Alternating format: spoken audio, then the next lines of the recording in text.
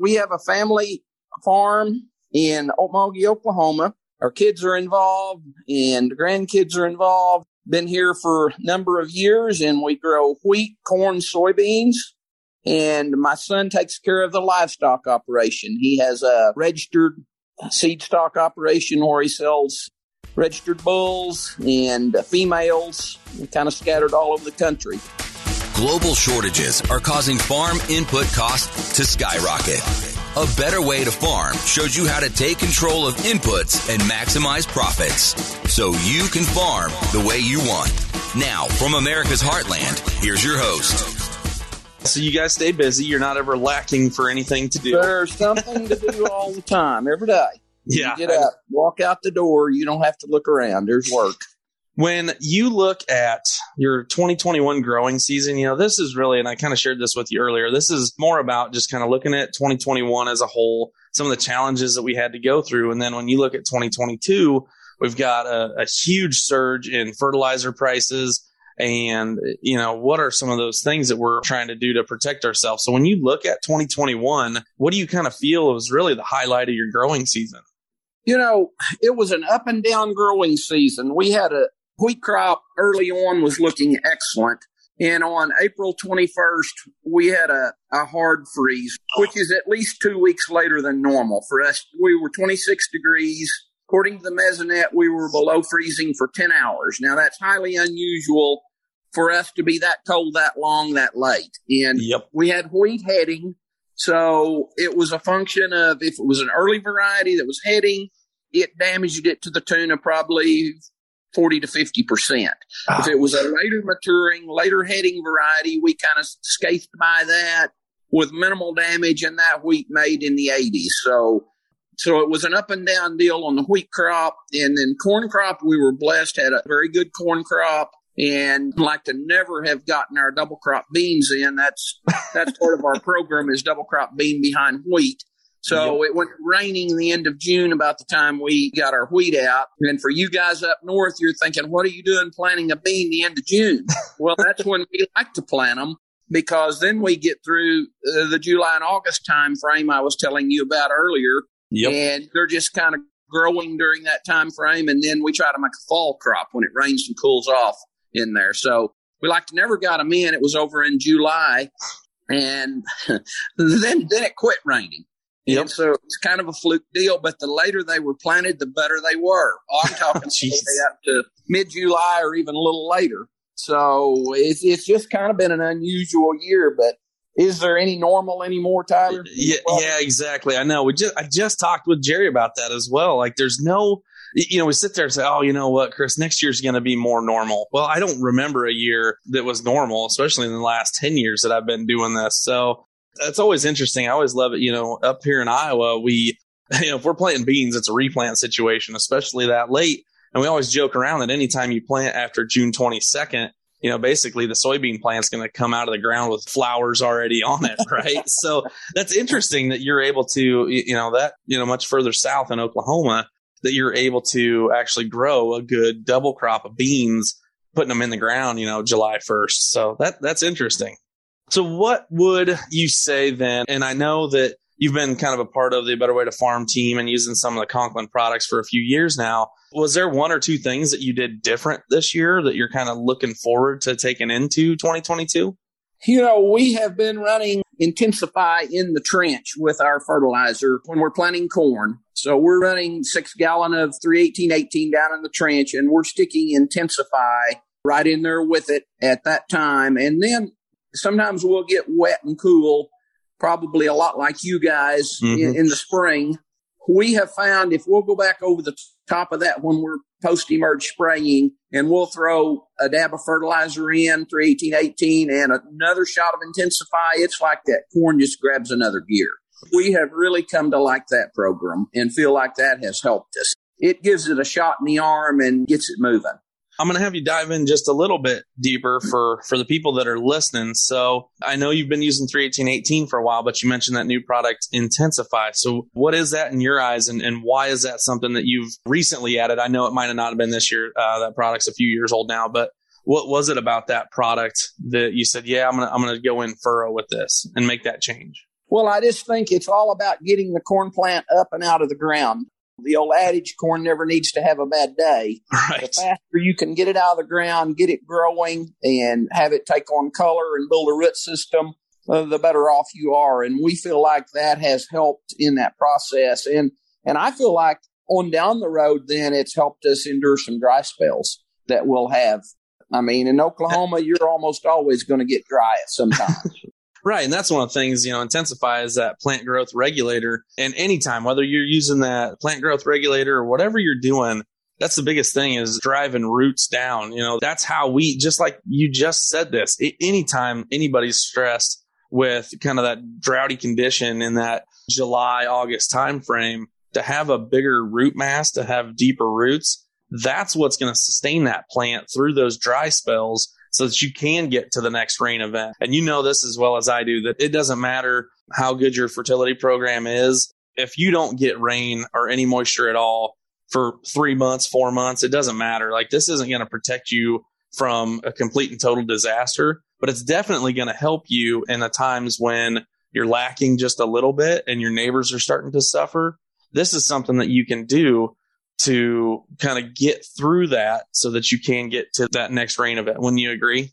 Absolutely. And it will work its best. And I'm talking, the 4 or 5 time frame. It will work its best if you've been a little wet and a little cool. That's when you'll see the biggest advantage for pulling it on out of the hole and getting it going. Now, if you're bone dry and it's growing, maybe you back off of it at that time. But the little dab of fertilizer to kind of drive it into the plant. And the other advantage we see is the control you get from your herbicide is just ramped up exponentially. I mean, you really drive those herbicides into the weed and get excellent control. So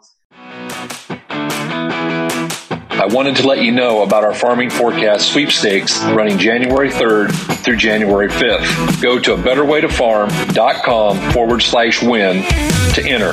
This is one way we can give back to you by bringing you this special series of interviews, plus the chance to win some cool prizes. Visit abetterwaytofarm.com/win. Yeah, is that something that you think growers should be concerned about this year, kind of as they look at inputs for 2022, as herbicide availability or even price? Absolutely. Unless you stick your head under a rock here for the last 90 days, we're very well aware of that. It's going to be a challenge. It's going to be a very, very much a challenge. That's one of the things. That's one of the reasons why we wanted to do this episode, is to kind of get the growers, the clients that we work with all across the Midwest, and just get their insight on what they're doing to kind of handle that volatility. So you kind of talked about it a little bit, but when you look at 2022, I know you're making those decisions right now, or maybe you've already made them, but what are some of those things that you're looking at into 2022 to kind of handle that volatility and really ultimately kind of improve that efficiency, or at least make sure that you're just not throwing money out the window on some of this stuff? Well, I guess right now we're weighing our options on this nitrogen pricing. Holy smokes, yeah. I wish that our tanks were full, but I'm sad to say they're not. It kind of caught me a little bit off guard. Typically, when we empty those tanks in June while dropping in on corn, then we'll wait till about this time of year and we'll refill them and start again. And that works 9 times out of 10. This is one of those times it didn't work. It just continued to go up. I mean, I guess we're weighing our options, Tyler, to what we're going to do on corn acreage. Now, obviously, our wheat's in the ground, and we backed off of acreage a little bit on wheat, but not anything big. Probably going to depend a lot on what things look like nitrogen-wise, price-wise, availability-wise. Before we put corn seed in the ground, we'd like to have a little bit better feel for that. Yeah, and that's one of the things that, especially as it relates to nitrogen, I'm not going to ask you to share the entire story, and I'm not going to tell it, but we are at a ProAg event, or at least I am anyway. I know you're at home down in Oklahoma, but you'll be attending a ProAg program that we've got coming up. And that's one of the stories that whoever's giving the nitrogen section, I give the nitrogen section this time, and I probably will down in Oklahoma, but we share your story about the Guardian, the nitrogen stabilizer that you added from the Conklin company, and how that was actually able to keep your nitrogen in the ammonium form to make it's still plant available. But when it's in that positive form, it still holds into the soil. It's not going to leach out. Now, if you're in a drought situation, then obviously you're not worried about it leaching through the soil. But sometimes in that study that you did get excess rainfall. So utilizing the nitrification inhibitors like a Guardian product from the Conklin company, that's going to help make that nitrogen decision a little bit easier. I mean, you already understand efficiency and stuff. So, that's one thing that I know that you're already thinking about, that a lot of the growers that might be listening to this don't know about or don't do. So I'd highly recommend getting to that next ProAg training and figuring out a way to be more efficient. What would you say is that, like, that one thing that you are going to do, or the growers that are listening to this, what's that one thing that you're going to say, look, guys, this is the deal. This is what I'm going to do because it's absolutely going to improve my bottom line for the 2022 growing season. And this is what you guys need to do. Well, you and I know if you're in a wetter season, and we're dry right now, but that can change on a dime. You know how that works. So if we get into a wetter spring, you can add 20% efficiency to your nitrogen usage rates, decrease them by 20% when you throw Guardian in. So, and then the other thing, we run 2x2 on the planter. Already had mentioned the Infra work that we did, and then we run 2x2, and we'll run nitrogen on both sides of the row, 2x2. We'll start out with some N early on at planting, and then we come back in and Y drop the N at a later stage, when weather's conducive and all, V6, V8 time frame. I think you just get more bang for your buck when you put it out there when the plant needs it, rather than putting it all out early on and just wondering what's going to happen to it. To me, that's where the money's made. You need to look at high quality products. You need to look at placement, but split applying nitrogen and doing it in a way that makes your nitrogen more efficient, that's where you're saving money. When you look at $1 a unit now for nitrogen, anytime we can cut back 20%. Maybe it's you. I talked to the guy yesterday, and he's thinking about pulling 50 pounds out of his operation, and that's $50 an acre nowadays to be able to back that nitrogen rate down that much. And still, he's going down to from 200 pounds of nitrogen to 150 pounds of nitrogen with the Guardian stabilizer. That's some of the things that you can really, really fine tune to make sure that we're saving money and we're improving that bottom line for the 2022 growing season. Again, thank you, and look forward to seeing you at the next ProAg. A better way to farm.com.